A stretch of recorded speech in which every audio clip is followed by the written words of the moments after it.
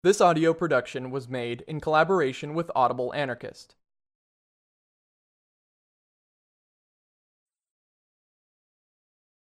Armed Joy by Alfredo Bonanno. Why on earth did these dear children shoot Montanelli in the legs?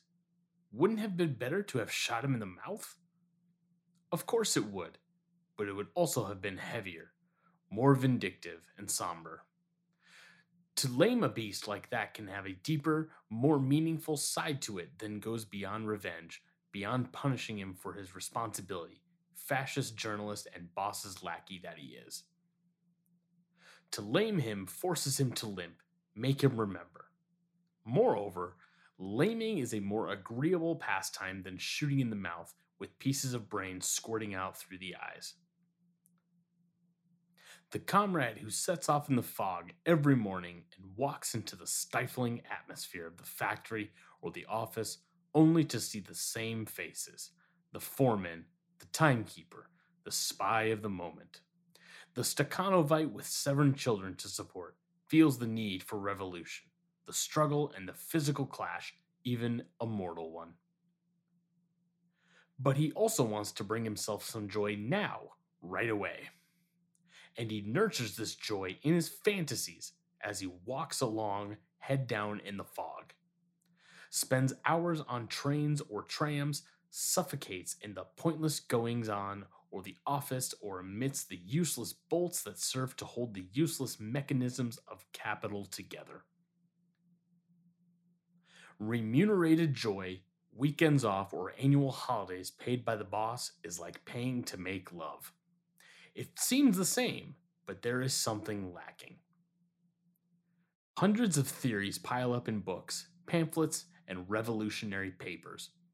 We must do this, do that, see things the way this one said or that one said, because they are the true interpreters of the this or that ones of the past, those in capital letters who fill up the stifling volumes of the classics. Even the need to keep them close at hand is all part of the liturgy. Not to have them would be a bad sign. It would be suspect. It is useful to keep them handy in any case. Being heavy, they could always be thrown in the face of some nuisance. Not a new, but nevertheless a healthy confirmation of the validity of the revolutionary texts of the past and present. There is never anything about joy in these tomes. The austerity of the cloister has nothing to envy of the atmosphere one breathes in their pages. Their authors, priests of the revolution of revenge and punishment, pass their time weighing up blame and retribution. Moreover, these Vestals and Jeans have taken a vow of chastity, so they also expect and impose it. They want to be rewarded for their sacrifice. First, they abandoned the comfortable surroundings of their class of origin. Then they put their abilities at the disposal of the disinherited. They have grown accustomed to using words that are not their own and to putting up with dirty tablecloths and unmade beds. So, one might listen to them at least. They dream of orderly revolutions, neatly drawn up principles, anarchy without turbulence. If things take a different turn, they'd start screaming provocation, yelling loud enough for the police to hear them. Revolutionaries are pious folks. The revolution is not a pious event. Chapter 2. We are all concerned with the revolutionary problem of how and what to produce. But nobody points out that producing is a revolutionary problem. If production is at the root of capitalist exploitation, to change the mode of production would merely change the mode of exploitation. A cat, even if you paint it red, is still a cat. The producer is sacred. Hands off. Sanctify his sacrifice in the name of the revolution, and les jeux sont faits. And what will we eat? Concerned people will ask. Bread and strings, say the realists, with one eye on the pot and the other on their gun. Ideas, the muddling idealist state, with one eye on the book of dreams and the other on the human species. Anyone who touches productivity has had it. Capitalism and those fighting it sit alongside each other on the producer's corpse, but production must go on. The critique of political economy is a rationalization of the mode of production with the least effort. Everyone else, those who suffer exploitation, must take care to see that nothing is lacking. Otherwise, how would we live? The son of darkness sees nothing when he comes out into the light, just like when he was groping around in the dark. Joy blinds him. It kills him. So he says it has a hallucination and condemns it. The flabby fat bourgeois bask in opulent idleness. So, enjoyment is sinful. That would mean sharing the same sensations as the bourgeoisie and betraying those of the producing proletariat. Not so. The bourgeois go to great lengths to keep the process of exploitation going. He is stressed too and never finds time for joy. His cruises are occasions for new investments, his lovers fifth columns for getting information on competitors. The productivity god also kills its most faithful disciples. Wrench their heads off, nothing but a deluge of rubbish will pour out. The hungry wretch harbors feelings of revenge when he sees the rich surrounded by their fawning entourage. The enemy must be destroyed before anything else. But save the booty. Wealth must not be destroyed. It must be used. It doesn't matter what it is, what form it takes, or what prospects of employment it allows. What counts is grabbing it from whoever is holding on to it at the time so that everyone has access to it. Everyone? Of course, everyone. And how will that happen? With revolutionary violence. Good answer. But really, what will we do after we have cut off so many heads we are bored with it? What will we do when there are no more landlords to be found, even if we go looking for them with lanterns? Then it will be the reign of the revolution. To each according to their needs, from each according to their possibilities.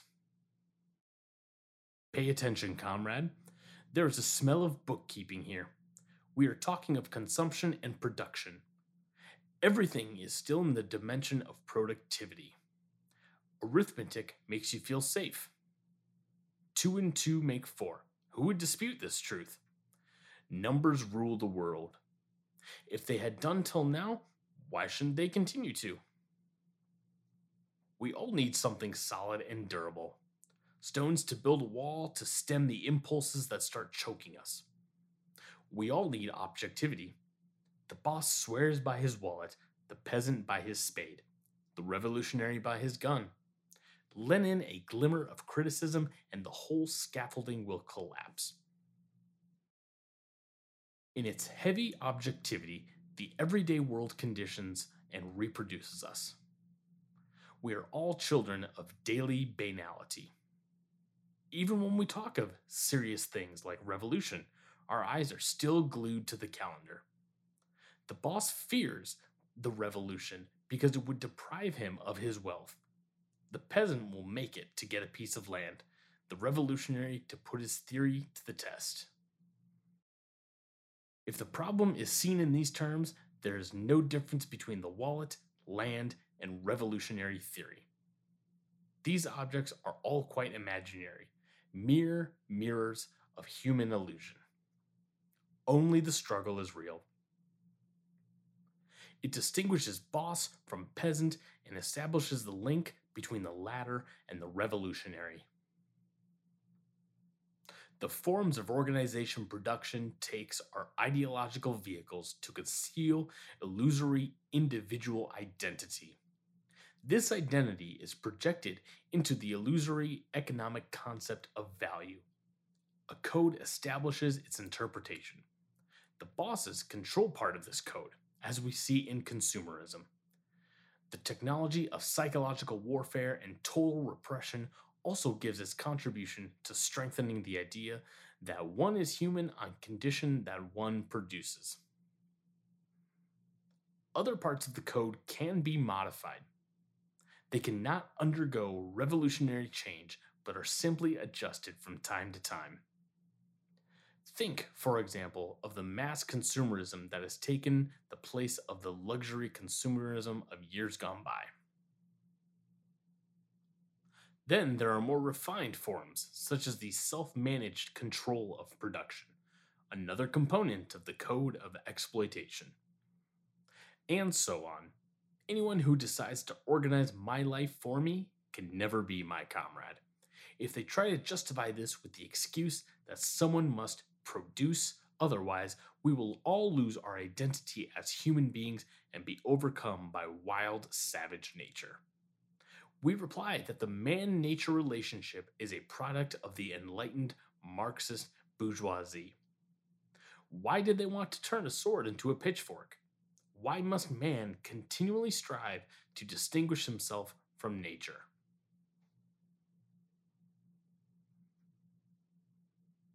Chapter 3. Man needs many things. This statement is usually taken to mean that man has needs which he is obliged to satisfy. In this way, people are transformed from historically determined units into a duality. They realize themselves through the satisfaction of their needs, so become the instrument of their own realization. Anyone can see how much mythology is concealed in statements such as this. If man distinguishes himself from nature through work, how can he fulfill himself in the satisfaction of his needs? To do this, he would already have become man. So have fulfilled his needs, which means he would not have to work. Commodities have a profoundly symbolic content. They become a point of reference, a unit of measure, an exchange value. The spectacle begins. Roles are cast and reproduce themselves to infinity. The actors continue to play their parts without any particular modifications. The satisfaction of needs becomes no more than a reflex, marginal effect. What matters is the transformation of people into things and everything else along with them. Nature becomes a thing. Used, it is corrupted, and man's vital instincts along with it. An abyss gapes open between nature and man. It must be filled, and the expansion of the commodity market is seeing to it. The spectacle is expanding to the point of devouring itself along with its contradictions. Stage and audience enter the same dimension, proposing themselves for a higher, more far-reaching level of the same spectacle, and so on to infinity. Anyone who escapes the commodity code does not become objectified and falls outside the area of the spectacle. They are pointed at. They are surrounded by barbed wire. If they refuse englobement or an alternative form of codification, they are criminalized. They are clearly mad. It is forbidden to refuse the illusory in a world that has based reality on illusion, concreteness on the unreal. Capital manages the spectacle according to the laws of accumulation. But nothing can be accumulated to infinity, not even capital. A quantitative process in absolute is an illusion, a quantitative illusion to be precise. The bosses understand this perfectly. Exploitation adopts different forms and ideological models precisely to ensure this accumulation in qualitatively different ways, as it cannot continue in the quantitative aspect indefinitely. The fact that the whole process becomes paradoxical and illusory does not matter much to capital, because it is precisely that which holds the reins and makes the rules. If it has to sell illusion for reality and that makes money, then let's just carry on without asking too many questions. It is the exploited who foot the bill, so it is up to them to see the trick and worry about recognizing reality. For capital, things are fine as they are, even though they are based on the greatest conjuring trick in the world. The exploited almost feel nostalgia for this swindle. They have grown accustomed to their chains and become attached to them. Now and then they have fantasies about fascinating uprisings and bloodbaths. Then they let themselves be taken in by the speeches of their new political leaders. The Revolutionary Party extends capital's illusory perspective to horizons it could never reach on its own. The quantitative illusion spreads. The exploited enlist, count themselves, draw their conclusions. Fierce slogans make bourgeois hearts miss a beat. The greater the number, the more the leaders prance around arrogantly, and the more demanding they become. They draw up great programs for the conquest of power. This new power is preparing to spread on the remains of the old. Bonaparte's soul smiles in satisfaction.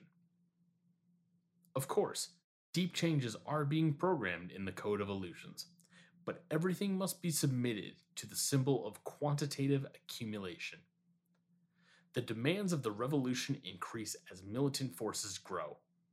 In the same way, the rate of the social profit that is taking the place of private profit must also grow. So capital enters a new, illusory, spectacular phase. Old needs press on insistently under new labels. The productivity gods continue to rule unrivaled. How good it is to count ourselves. It makes us feel strong. The unions count themselves, the parties count themselves, the bosses count themselves. So do we. Ring a ring o' roses. And when we stop counting, we try to ensure that things stay as they are. If change cannot be avoided, we will bring it about without disturbing anyone. Ghosts are easily penetrated. Every now and then, politics come to the fore. Capital often invents ingenious solutions. Then, social peace hits us. The silence of the graveyard. The illusion spreads to such an extent that the spectacle absorbs nearly all the available forces. Not a sound. Then the defects and monotony of the mise en scene. The curtain rises on unforeseen situations. The capitalist machinery begins to falter. Revolutionary involvement is rediscovered.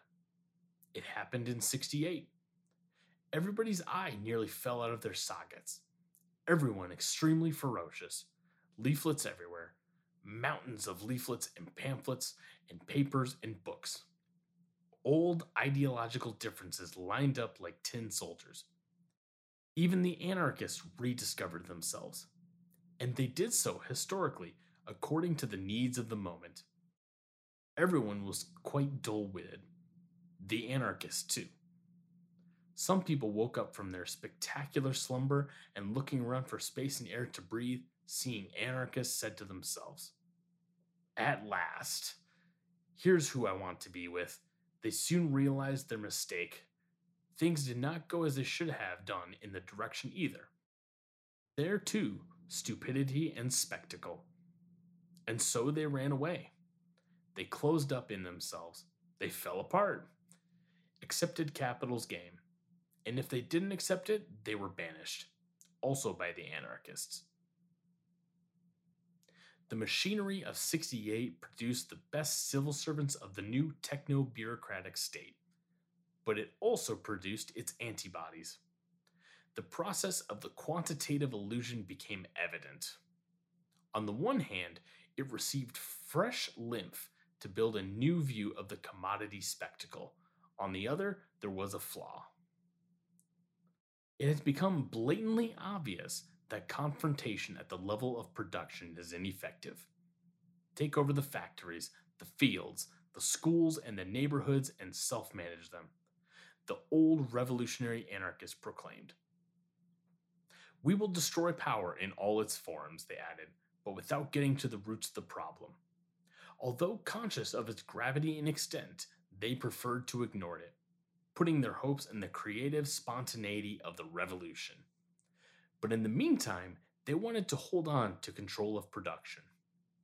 Whatever happens, whatever creative forms the revolution might express, we must take over the means of production, they insisted.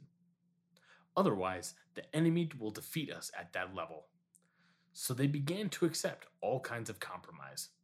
They ended up creating another, even more macabre, spectacle. And spectacular illusion has its own rules. Anyone who wants to direct it must abide by them, and must know and apply them, swear by them. The first is that production affects everything. If you do not produce, you are not a man. The revolution is not for you. Why should we tolerate parasites? Should we go to work in place of them, perhaps? Should we see to their livelihood as well as our own? Besides, wouldn't all these people with vague ideas claiming to do as they please not turn out to be objectively useful to the counter-revolution? Well, in that case, better attack them right away. We know who our allies are, who we want to side with. If we want to scare, then let's do it all together, organized and in perfect order, and may no one put their feet on the table or let their trousers down. Let's organize our specific organizations, train militants who know the techniques of struggle at the place of production. The producers will make the revolution. We will just be there to make sure they don't do anything silly. No, that's all wrong. How will we be able to stop them from making mistakes? At the spectacular level of organization, there are some who are capable of making far more noise than we are.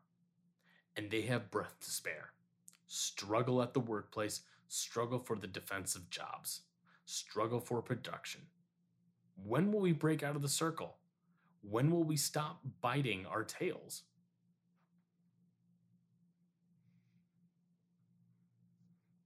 Chapter 4. What madness the love of work is. What great scenic skill capital has succeeded in making the exploited love exploitation. The hanged man the rope and the slave his chains. This idealization of work has been the death of the revolution until now.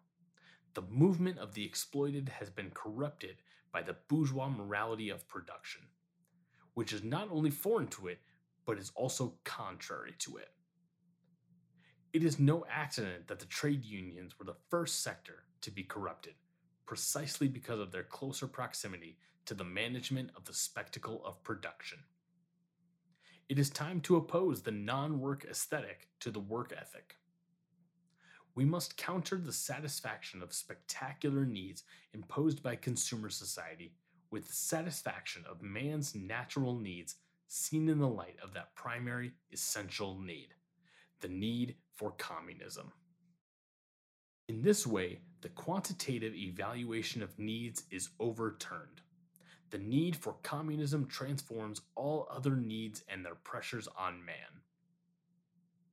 Man's poverty, the consequence of exploitation, has been seen as the foundation of future redemption. Christianity and revolutionary movements have walked hand in hand throughout history. We must suffer in order to conquer paradise or to acquire the class consciousness that will take us to the revolution. Without the work ethic, the Marxist notion of proletariat would not make sense. But the work ethic is a product of the same bourgeois rationalism that allowed the bourgeoisie to conquer power. Corporatism resurfaces through the mesh of proletarian internationalism. Everyone struggles within their own sector. At most, they contact similar ones in other countries through the unions. The monolithic multinationals are opposed by monolithic international unions. Let's make the revolution, but save the machinery, the working tool, that mythical object that reproduces the historical virtue of the bourgeoisie, now in the hands of the proletariat. The heir to the revolution is destined to become the consumer and main actor of the capitalist spectacle of tomorrow.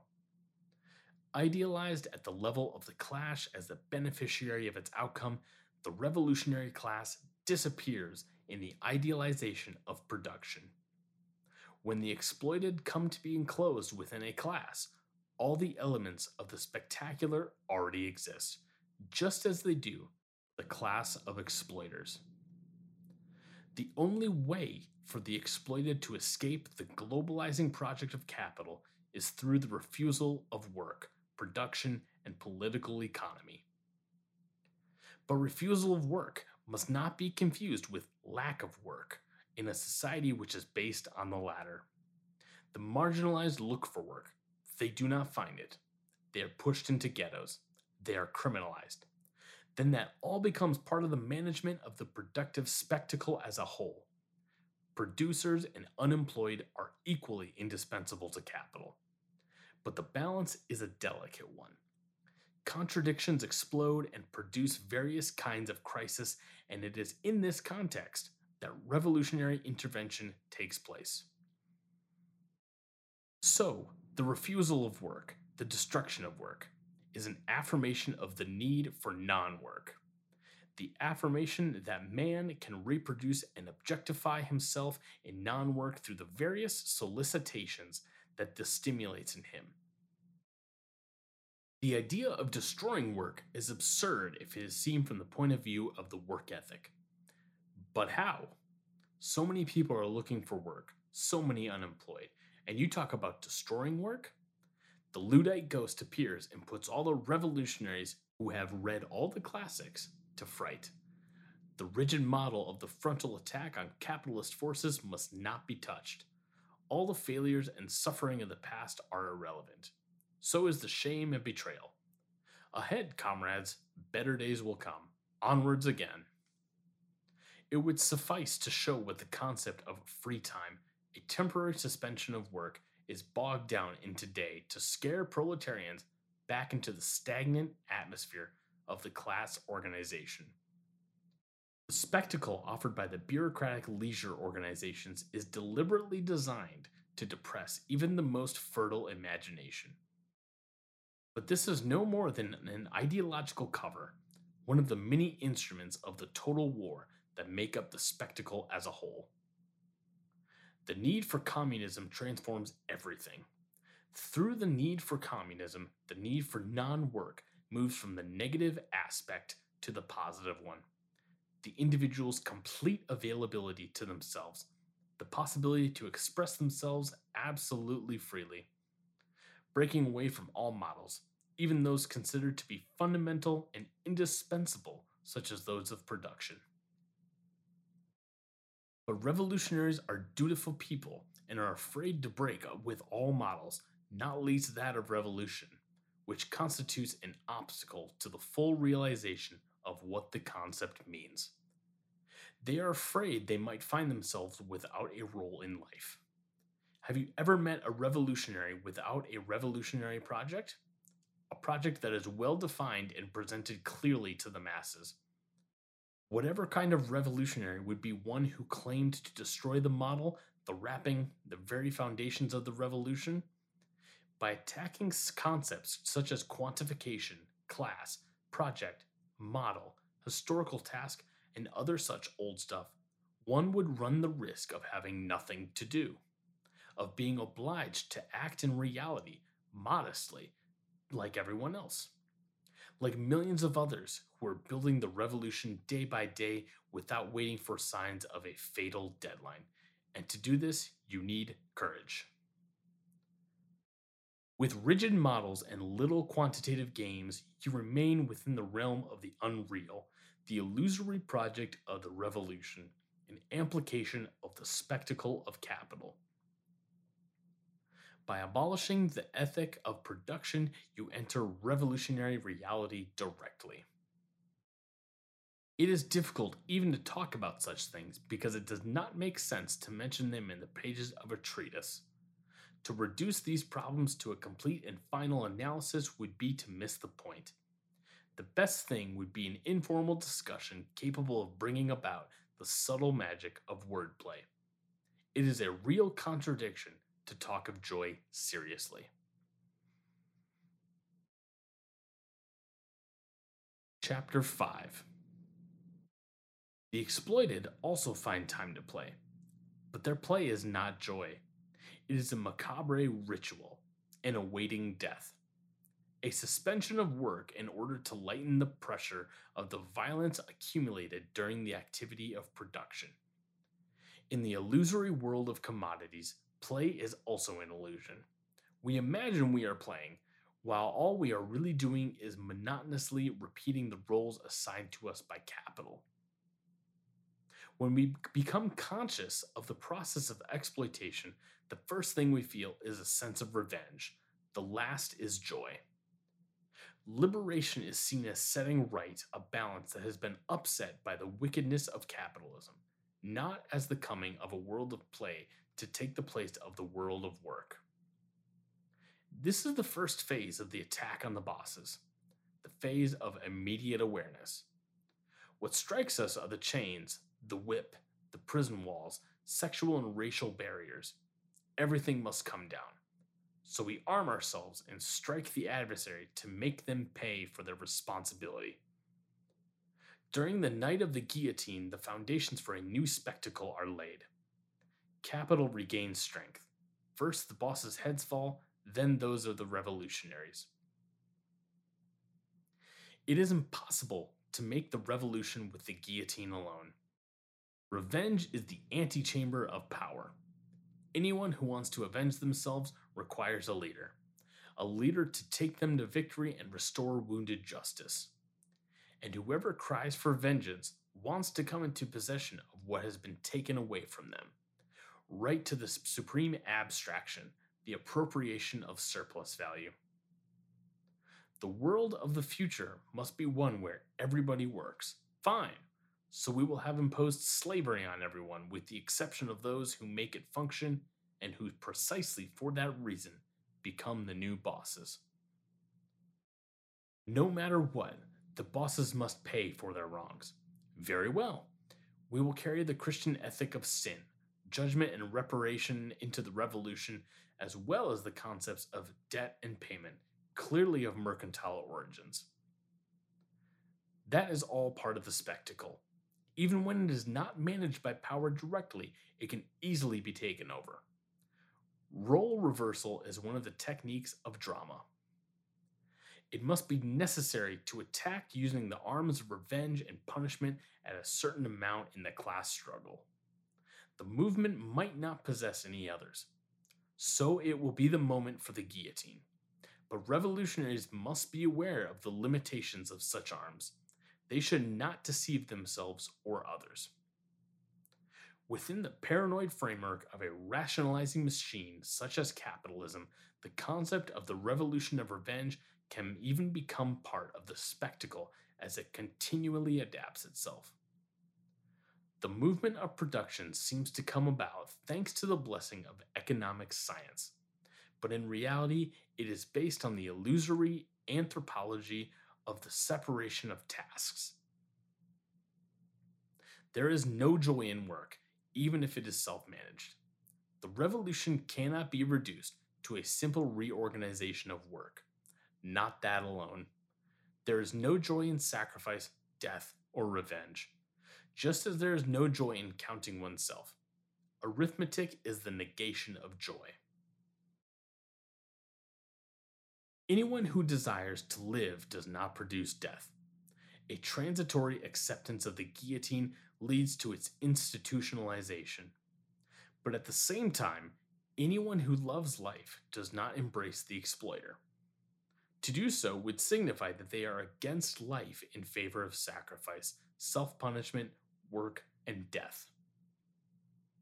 In the graveyard of work, centuries of exploitation have accumulated a huge mountain of revenge. The leaders of the revolution sit upon this mountain impassively. They study the best way to draw profit from it. So the spur of revenge must be addressed against the interest of the new caste in power, symbols and flags, slogans and complicated analysis. The ideological apparatus does everything that is necessary. It is the work ethic that makes this possible. Anyone who delights in work and wants to take over the means of production does not want things to go ahead blindly. They know by experience that the bosses have had a strong organization on their side in order to make exploitation work. They think that just as strong and perfect an organization will make liberation possible. Do everything in your power, productivity must be saved at all costs. What a swindle! The work ethic is the Christian ethic of sacrifice, the boss's ethic, thanks to which the massacres of history have followed each other with worrying regularly. These people cannot comprehend that it would be possible to not produce any surplus value, and that one could also refuse to do so. That it is possible to assert one's will to not produce, so struggle against both the boss's economic structures and the ideological ones that permeate the whole of Western thought. It is essential to understand that the work ethic is the foundation of the quantitative revolutionary project. Arguments against work would be senseless if they were made by revolutionary organizations with their logic of quantitative growth. The substitution of the work ethic with the aesthetic of joy would not mean an end to life, as so many worried comrades would have it. To the question, what will we eat? One could quite simply reply, what we produce. Only production would no longer be the dimension in which man determines himself, as that would come about in the sphere of play and joy. One could produce as something separate from nature, then join with it as something that is nature itself. So it would be possible to stop producing at any moment when there is enough. Only joy will be uncontrollable, a force unknown to the civilized larvae that populate our era, a force that will multiply the creative impulse of the revolution a thousandfold. The social wealth of the communist world is not measured in an accumulation of surplus value, even if it turns out to be managed by a minority that calls itself the party of the proletariat. This situation reproduces power and denies the very essence of anarchy. Communist social wealth comes from the potential for life that comes after the revolution. Qualitative, not quantitative accumulation must substitute capitalist accumulation. The revolution of life takes the place of the merely economic revolution. Productive potential takes the place of crystallized production. Joy takes the place of the spectacle. The refusal of the spectacular market of capitalist illusions will create another kind of exchange. From fictitious quantitative change to a real qualitative one. Circulation of goods will not base itself on objects and their illusionist reification, but on the meaning that the objects have for life. And this must be a life meaning, not a death one. So these objects will be limited to the precise moment in which they are exchanged, and their significance will carry according to the situations in which this takes place. The same object could have profoundly different values. It will be personified. Nothing to do with production as we know it now in the dimension of capital. Exchange itself will have a different meaning when seen through the refusal of unlimited production. There is no such thing as freed labor. There is no such thing as integrated labor. What does exist is the division of labor and the sale of the workforce, i.e., the capitalist world of production. The revolution is the negation of labor and the affirmation of joy. Any attempt to impose the idea of work, fair work, work without exploitation, self-managed work, where the exploited are to reappropriate themselves of the whole of the productive process without exploitation, is a mystification. The concept of the self-management of production is valid only as a form of struggle against capitalism. In fact, it cannot be separated from the idea of the self-management of the struggle. If the struggle is extinguished, self-management becomes nothing other than self-management of one's exploitation. If the struggle is victorious, the self management of production becomes superfluous. Because after the revolution, the organization of production is superfluous and counter revolutionary.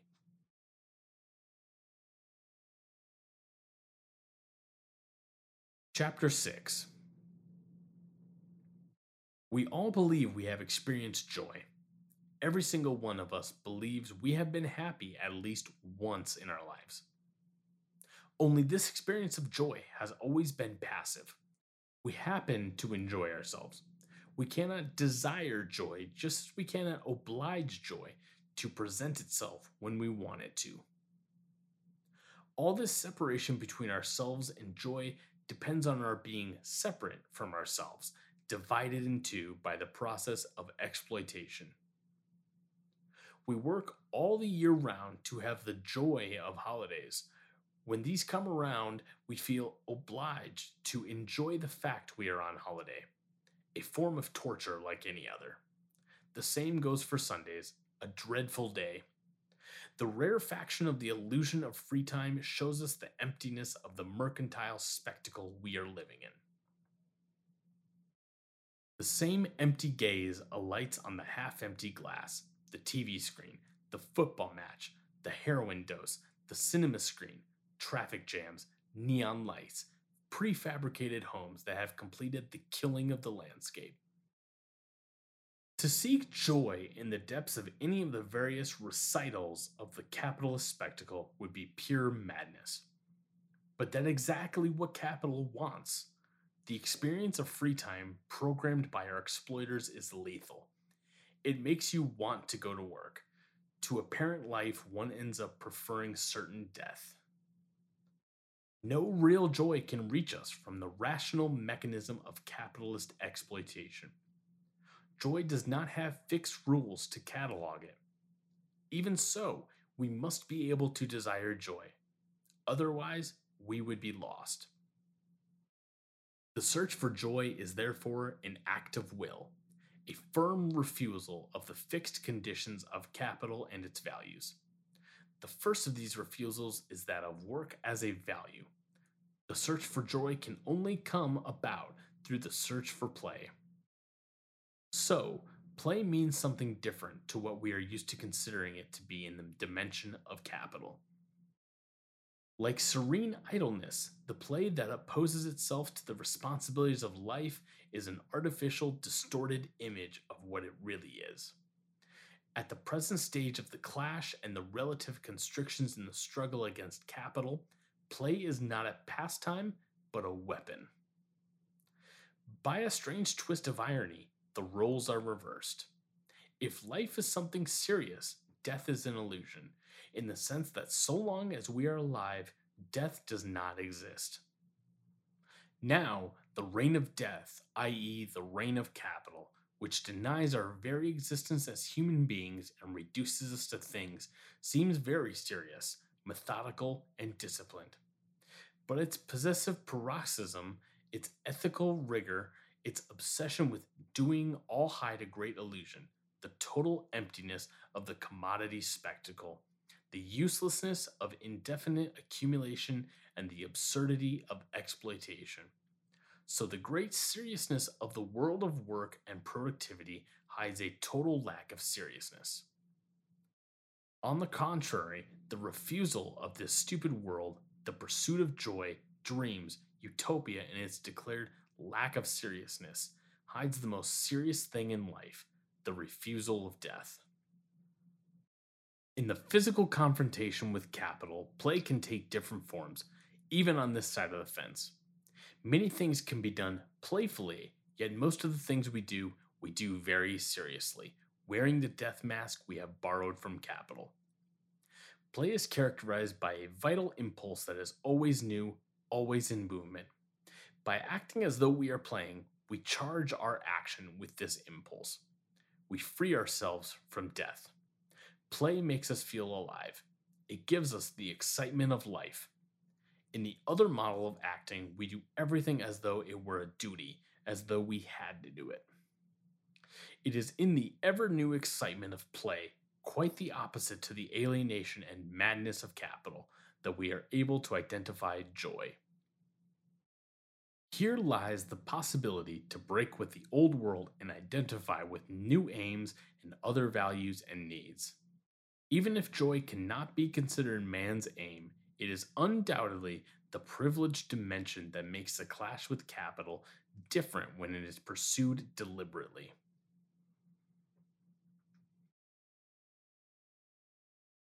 Chapter 7. The great spectacle of capital has swallowed us all up to our necks. Actors and spectators in turn, we alternate the roles, either staring open mouthed at others or making others stare at us. We have alighted the glass coach, even though we know it is only a pumpkin. The fairy godmother's spell has beguiled our critical awareness. Now we must play the game, until midnight at least. Poverty and hunger are still the driving forces of the revolution, but capital is widening the spectacle. It wants new actors on stage. The greatest spectacle in the world will continue to surprise us. Always more complicated, better and better organized, new clowns are getting ready to mount the rostrum. New species of wild beasts will be tamed. The supporters of quantity, lovers of arithmetic, will be first on and will be blinded by the limelight, dragging the masses of necessity and the ideologies of redemption along behind them. But one thing they will not be able to get rid of is their seriousness. The great danger they face will be a laugh. In the spectacle of capital, joy is deadly. Everything is gloomy and funereal. Everything is serious and orderly. Everything is rational and programmed, precisely because it is all false and illusory. Beyond the crisis, beyond other problems of underdevelopment, beyond poverty and hunger, the last fight that capital will have to put up, the decisive one, is the fight against boredom. The revolutionary movement will also have to fight its battles. Not just the traditional ones against capital, but new ones against itself. Boredom is attacking it from within, is causing it to deteriorate, making it asphyxiating, uninhabitable. Let us leave those who like the spectacle of capitalism alone. Those who are quite happy to play their parts to the end. These people think that reforms really can change things. But this is more an ideological cover than anything else. They know only too well that changing bits is one of the rules of the system. It is useful to capital to have things fixed a little at a time. Then there is the revolutionary movement where there is no lack of those who attack the power of capital verbally. These people cause a great deal of confusion. They come out with grand statements, but no longer impress anyone, least of all capital, which cunningly uses them for the most delicate part of its spectacle. When it needs a soloist, it puts one of these performers on stage. The result is pitiful. The truth is that the spectacular mechanism of commodities must be broken by entering the domain of capital, its coordinating centers, right to the very nucleus of production. Think what a marvelous explosion of joy, what a great creative leap forward, what an extraordinarily aimless aim. Only it is difficult to enter the mechanisms of capital joyfully, with the symbols of life. Armed struggle is often a symbol of death, not because it gives death to the bosses and their servants, but because it wants to impose the structures of the dominion of death itself. Conceived differently, it really would be joy in action, capable of breaking the structural conditions imposed by the commodity spectacle such as the military party, the conquest for power, the vanguard. This is the other enemy of the revolutionary movement: incomprehension, refusal to see the new conditions of the conflict, the insistence on imposing models of the past that have now become part of the commodity spectacle. Ignorance of the new revolutionary reality is leading to a lack of theoretical and strategic awareness of the revolutionary capacity of the movement itself. And it is not enough to say that there are enemies so close at hand as to make it indispensable to intervene right away without looking at questions of a theoretical nature. All this hides the incapacity to face the new reality of the movement and avoid the mistakes of the past that have serious consequences in the present. And this refusal nourishes all kinds of rationalist political illusions. Categories such as revenge, leaders, parties, the vanguard, quantitative growth only mean something in the dimension of this society, and such a meaning favors the perpetuation of power. When you look at things from a revolutionary point of view, i.e., the complete definitive elimination of all power, these categories become meaningless. By moving into the nowhere of utopia, upsetting the work ethic, turning it into the here and now of joy and realization, we find ourselves within a structure that is far from the historical forms of organization. This structure changes continually, so escapes crystallization. It is characterized by the self organization of producers at the workplace and the self organization of the struggle against work. Not the taking over of the means of production, but the refusal of production through organizational forms that are constantly changing. The same is happening with the unemployed and the casual laborers. Stimulated by boredom and alienation, structures are emerging on the basis of self organization.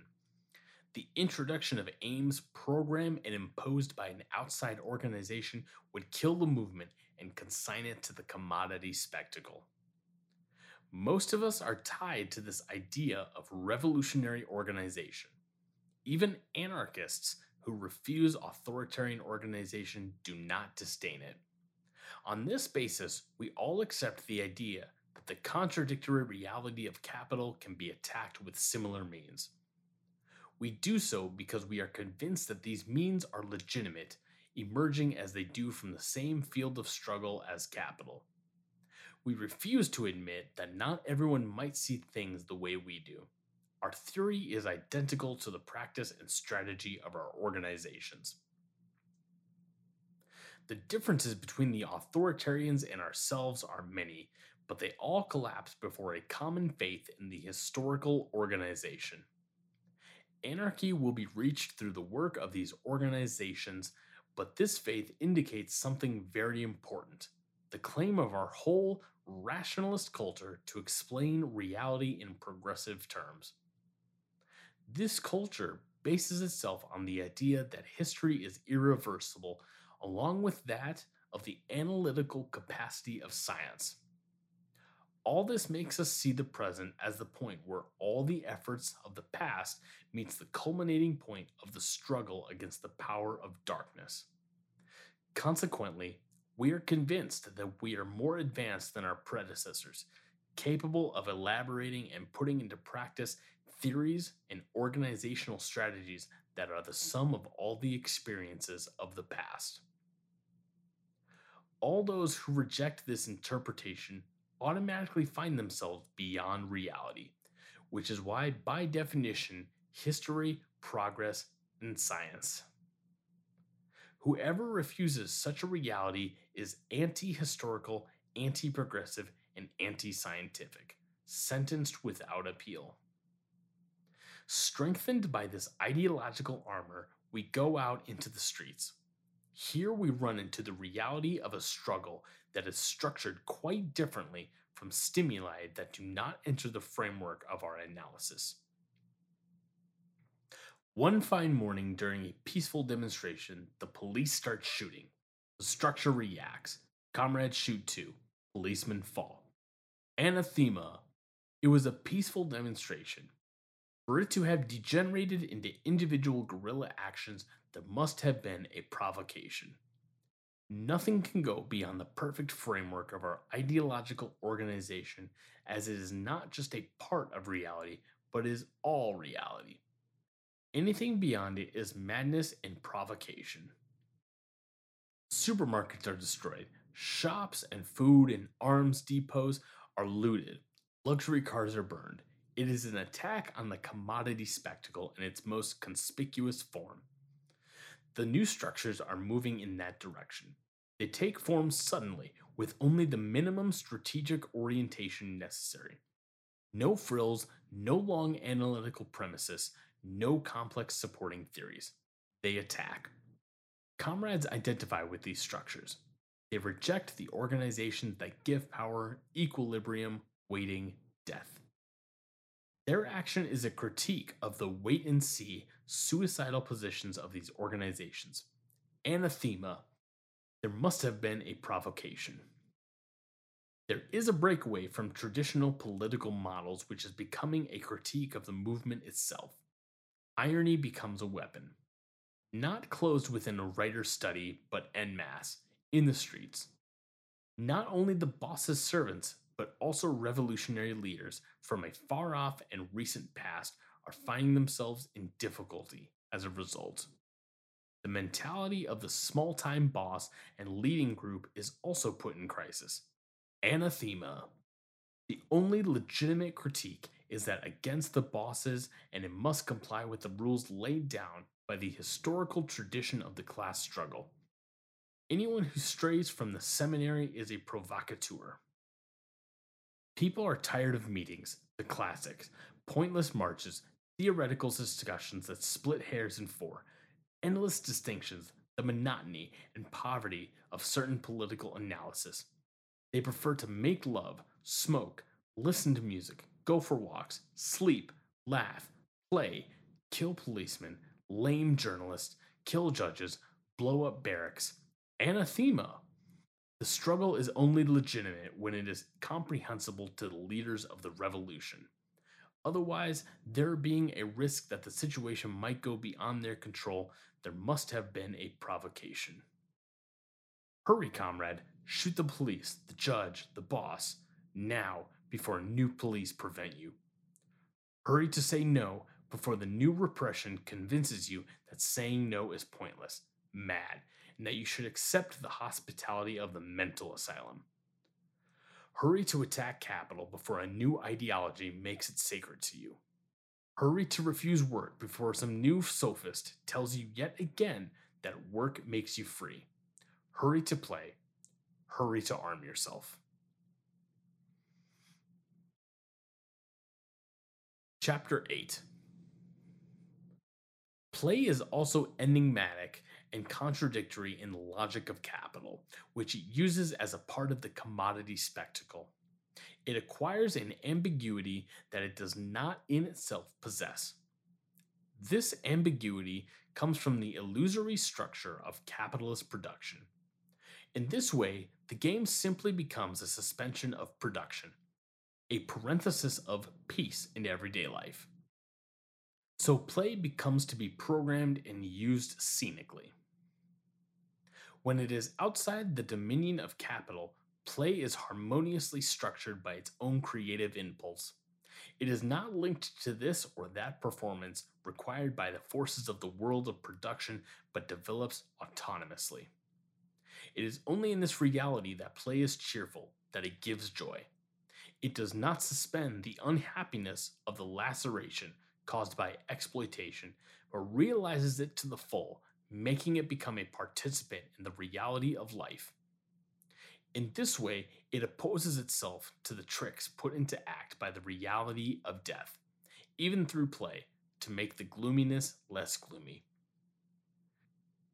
The destroyers of the death reality are struggling against the mythical reign of capitalist illusion, a reign which, although it aspires to eternity, rolls in the dust of the contingent.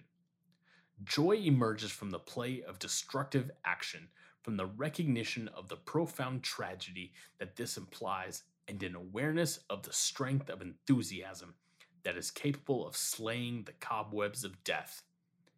It is not a question of opposing horror with horror, tragedy with tragedy, death with death. It is a confrontation between joy and horror, joy and tragedy, joy and death. To kill a policeman is not necessary to don the judge's robes hastily cleansed of the blood of previous sentences. Courts and sentences are always part of the spectacle of capital, even when it is revolutionaries who act them out. When a policeman is killed, his responsibility is not weighed on the scales. The clash does not become a question of arithmetic. One is not programming a vision of the relationship between revolutionary movement and exploiters. One is responding at the immediate level to a need that has come to be structured within the revolutionary movement, a need that all the analysis and justifications of this world would never have succeeded in imposing on their own. This need is the attack on the enemy, the exploiters and their servants. It matures slowly within the structures of the movement. Only when it comes out into the open does the movement pass from the defensive phase to the attack. Analysis and moral justifications are upstream at the source, not downstream at the feet to those who come out into the streets poised to make them stumble. They exist in the centuries of systematic violence that capital has exercised over the exploited, but they do not necessarily come to light in a form that is complete and ready to use. That would be a further rationalization of intentions, our dream of imposing a model on reality that does not belong to it. Let's have these Cossacks come down. We do not support the role of reaction. That is not for us. We refuse to accept capital's ambiguous invitation. Rather than shoot our comrades or each other, it is always better to shoot policemen. There are times in history when science exists in the consciousness of those who are struggling. At such times, there is no need for interpreters of truth. It emerges from things as they are. It is the reality of the struggle that produces theory. The birth of the commodity market marked the formation of capital, the passage from feudal forms of production to the capitalist one. With the entrance of production to its spectacular phase, the commodity form has extended to everything that exists: love, science, feelings, consciousness, etc. The spectacle has widened. The second phase does not, as the Marxists maintain, constitute a corruption of the first. It is a different phase altogether. Capital devours everything, even the revolution. If the latter does not break from the model of production, if it merely claims to impose alternative forms, capitalism will swallow it up within the commodity spectacle. Only the struggle cannot be swallowed up. Some of its forms, crystallizing in precise organizational entities, can end up being drawn into the spectacle. But when they break away from the deep significance that capital gives to production, this becomes extremely difficult. In the second phase, questions of arithmetic and revenge do not make sense. If they are mentioned, they take on a metaphorical significance. The illusory game of capital must be substituted with the real game of the armed attack against it, for the destruction of the unreal and the spectacle.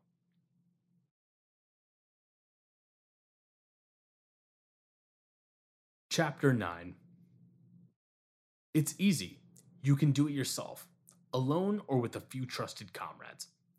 Complicated means are not necessary, not even great technical knowledge. Capital is vulnerable. All you need to do is to be decided. A load of talk has made us obtuse. It is not a question of fear. We are not afraid, just stupidly full of prefabricated ideas we cannot break from. Anyone who is determined to carry out his or her deed is not a courageous person. They are simply a person who has clarified their ideas, who has realized that it is pointless to make such an effort to play the part assigned to them by capital in the performance. Fully aware, they attack with cool determination, and in doing so, they realize themselves as human beings. They realize themselves in joy.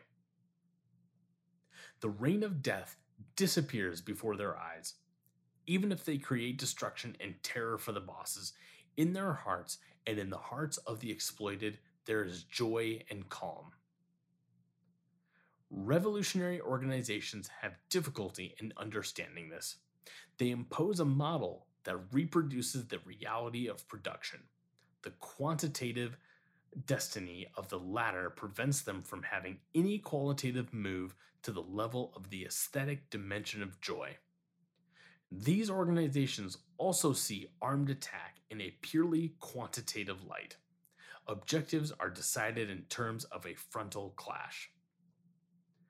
In that way, capital is able to control any emergency.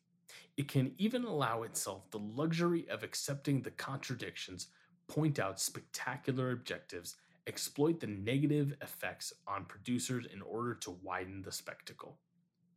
Capital accepts the clash in the quantitative field because that is where it knows all the answers. It has a monopoly on the rules and produces the solutions itself. On the contrary, the joy of the revolutionary act is contagious. It spreads like a spot of oil. Play becomes meaningful when it acts on reality, but this meaning is not crystallized in a model that governs it from above. It breaks up into 1,000 meanings, all productive and unstable. This internal connections of play work themselves out in the action of attack, but the overall sense survives. The meaning that play has for those who are excluded and want to appropriate themselves of it. Those who decide to play first and those who observe the liberatory consequences of the game are essential to the game itself. The community of joy is structured in this way. It is a spontaneous way of coming into contact, fundamental for the realization of the most profound meaning of play. Play is a communitarian act. It rarely presents itself as one isolated fact. If it does, it often contains the negative elements of psychological repression. It is not a positive aspect of play as a creative moment of struggle. It is the communitarian sense of play that prevents arbitrariness in choice of the significance given to the game itself. In the absence of a communitarian relationship, the individual could impose their own rules and meanings that would be incomprehensible to anyone else, simply making play become a temporary suspension of the negative consequences of their individual problems. In the communitarian agreement, play is enriched by a flux of reciprocal actions. Creativity is greater when it comes from reciprocally verified, liberated imaginations. Each new invention, each new possibility can be lived collectively without pre-constituted models and have a vital influence even by simply being a creative moment, even if it encounters 1,000 difficulties during realization. A traditional revolutionary organization ends up imposing its technicians. It tends unavoidably towards technocracy. The great importance attached to the mechanical aspect of actions condemns it along this road. A revolutionary structure that seeks the moment of joy in action, aimed at destroying power, considers the tools used to bring about this destruction just that, means. Those who use these tools must not become slaves to them, just as those who do not know how to use them must not become slaves to those who do. The dictatorship of tools is the worst kind of dictatorship. Revolutionaries' most important weapons are their determination, their conscience, their decision to act, their individuality. Arms themselves are merely tools, and as such should continually be submitted to critical evaluation. It is necessary to develop a critique of arms. Too often we have seen the sanctification of the submachine gun and military efficiency. Armed struggle does not concern weapons alone. These alone cannot represent the revolutionary dimension. It is dangerous to reduce complex reality to one single thing. In fact, play involves this risk. It could make the living experience become no more than a toy, turning it into something magical and absolute. It is not by chance that the machine gun appears in the symbolism of many revolutionary combatant organizations. We must go beyond this in order to understand joy as the profound significance of the revolutionary struggle, escaping the illusions and traps of part of the commodity spectacle through mythical and mythicized objects. Capital makes its final effort when faced with armed struggle. It engages itself on its last frontier. It needs the support of public opinion in order to act in a field where it is not too sure of itself. So it unleashes a psychological war using the most refined weapons of modern propaganda. Basically, the way capital is physically organized at the present time makes it vulnerable to any revolutionary structure capable of deciding its own timing and means of attack. It is quite aware of this weakness and is taking measures to compensate for it. The police are not enough, not even the army. It requires constant vigilance by the people themselves, even the most humble part of the proletariat. So, to do this, it must divide the class front. It must spread the myth of the danger of armed organizations among the poor, along with that of the sanctity of the state, morality, the law, and so on. It indirectly pushes these organizations and their militants into assuming precise roles. Once in this role, play no longer has any meaning. Everything becomes serious, so illusory. It enters the domain of the spectacular and becomes a commodity. Joy becomes mask. The individual becomes anonymous, lives out their role, no longer able to distinguish between appearance and reality. In order to break out of the magic circle of the theatricals of commodities, we must refuse all roles, including that of the professional revolutionary. Armed struggle must not let itself become something professional, precisely that division of tasks that the external aspect of capitalist production wants to impose upon it. Do it yourself. Don't break up the global aspect of play by reducing it to roles. Defend your right to enjoy life. Obstruct capital's death project. The latter can only enter the world of creativity and play by transforming who is playing into a player, the living creator into a dead person who cheats themselves into believing they are alive. There would be no sense in talking about play any longer if the world of play were to become centralized. We must foresee this possibility of capital taking up the revolutionary proposal again when we put forward our argument of armed joy. And one way this could come about is through the management of the world of play from the outside, by establishing the roles of the players and the mythology of the toy. In breaking the bonds of centralization, one can obtain the result of confusing capitalist ideas, tuned as they are into the code of the spectacular productivity of the quantitative market. Action coordinated by joy is an enigma to capital.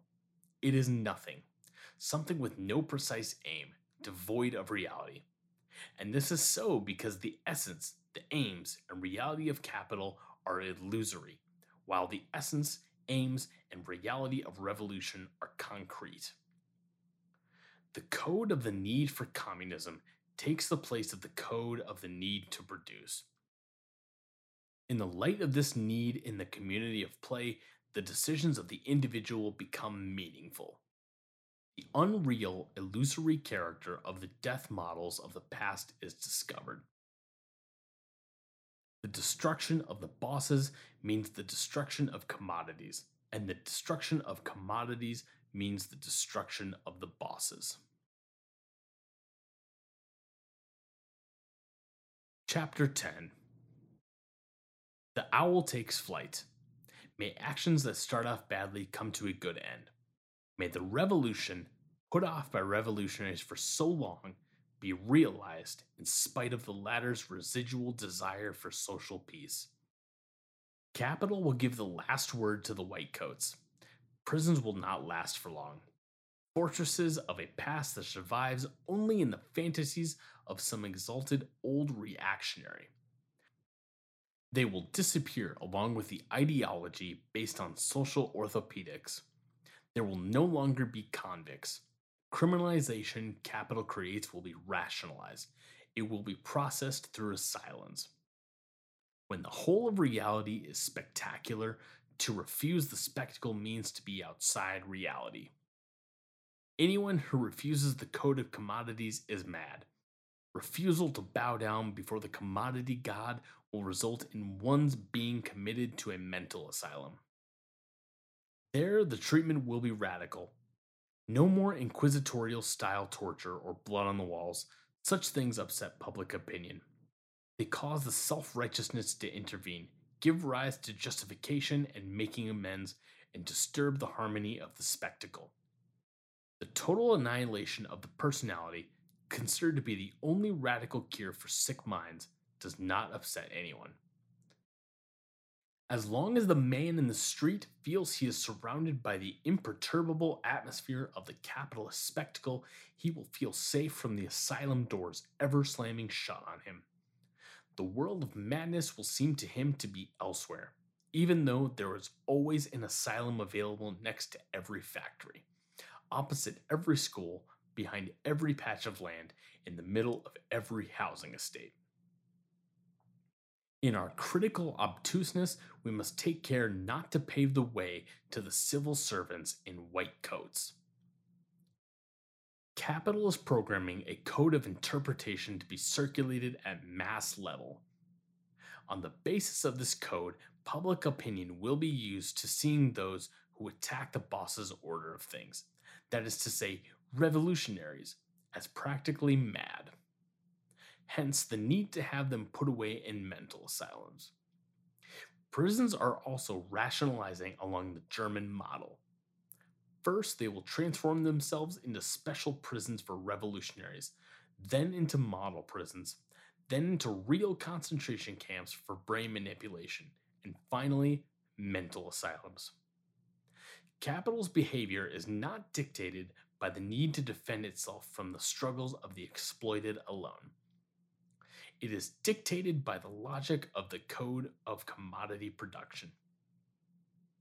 For capital, the asylum is a place where the globality of spectacular functioning is interrupted. Prison desperately tries to do this but does not succeed, blocked as it is by its basic ideology of social orthopedics. On the contrary, the place of the asylum does not have a beginning or an end. It has no history, does not have a mutability of the spectacle. It is the place of silence. The other place of silence, the graveyard, has the faculty to speak aloud. Dead men talk, and our dead talk loudly. They can be heavy, very heavy.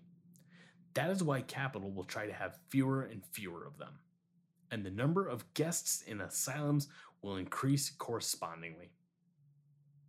The homeland of socialism has much to impart in this field.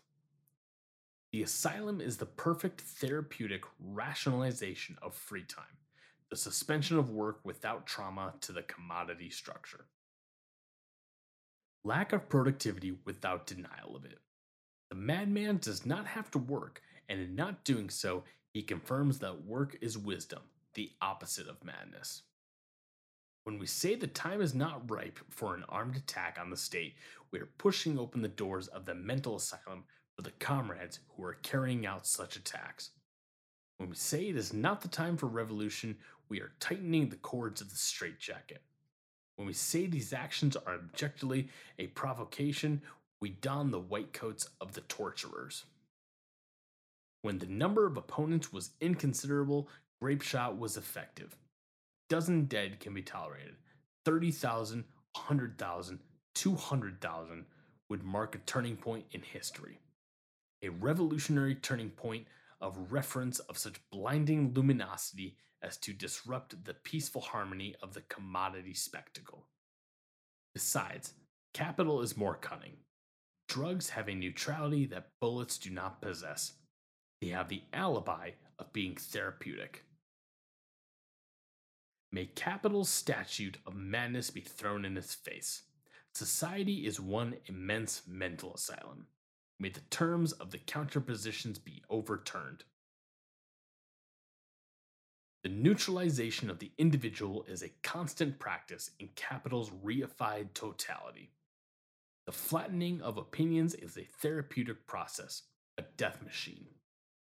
Production cannot take place without this flattening in the spectacular form of capitalism. And if the refusal of all that, the choice of joy in the face of death, is a sign of madness, it is time everyone began to understand the trap that lurks beneath it all. The whole apparatus of the Western cultural tradition is a death machine. The negation of reality, a reign of the fictitious that has accumulated every kind of infamy and injustice, exploitation and genocide. If the refusal of this logic is condemned as madness, then we must distinguish between madness and madness. Joy is arming itself. Its attack is overcoming the commodity hallucination, machinery, vengeance, the leader, party, quantity. Its struggle is breaking down the logic of profit, the architecture of the market, the programming of life, the last document in the last archive. Its violent explosion is overturning the order of dependency, the nomenclature of positive and negative, the code of the commodity illusion. But all this must be able to communicate itself. The passage from the world of joy to the world of death is not easy. The codes are out of phase and end up wiping each other out. What is considered illusion in the world of joy is reality in the world of death, and vice versa.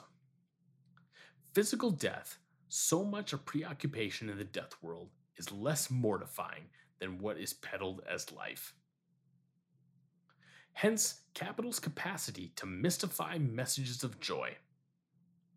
Even revolutionaries of the quantitative logic are incapable of understanding experiences of joy and depth. Sometimes they hesitantly make insignificant approaches. At other times, they let themselves go with condemnation that is not very different to that of capital. In the commodity spectacle, it is goods that count. The active element of this accumulated mass is work. Nothing can be positive and negative at the same time within the framework of production. It is possible to assert non-work, not the negation of work, but its temporary suspension. In the same way, it is possible to assert the non-commodity, the personalized object, but only in the context of free time, i.e., something that is produced as a hobby in the time lapses conceded by the productive cycle. In this sense, it is clear that these concepts, non-work and the non-commodity, are functional to the general model of production. Only by clarifying the meaning of joy and the corresponding meaning of death as components of two opposing worlds struggling against each other is it possible to communicate elements of the actions of joy. Without eluding ourselves that we can communicate all of them. Anyone who begins to experience joy, even in perspective not directly linked to the attack on capital, is more willing to grasp the significance of the attack, at least more than those who remain tied to an outdated vision of the clash based on the illusion of quantity. So the owl could still take wing and fly.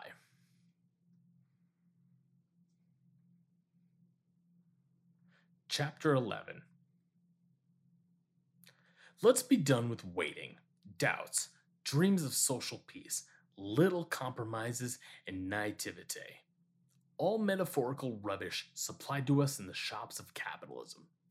Let's put aside the great analysis that explain everything down to the most minute detail. Huge volumes filled with common sense and fear.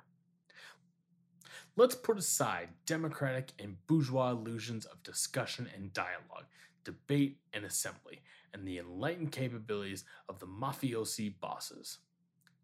Let's put aside the wisdom that the bourgeois work ethic has dug into our hearts.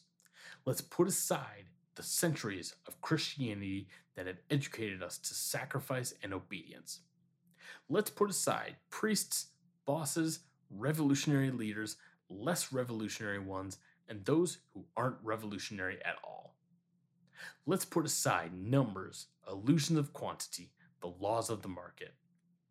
Let us sit for a moment on the ruins of the history of the persecuted and reflect.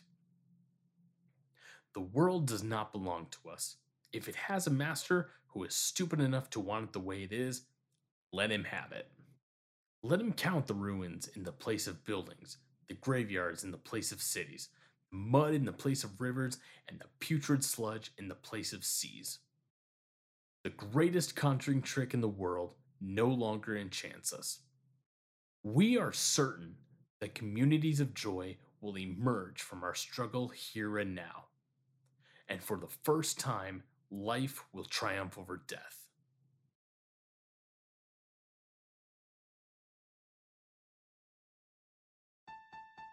This has been a production of Audible Anarchist. You can find more Audible Anarchist on YouTube.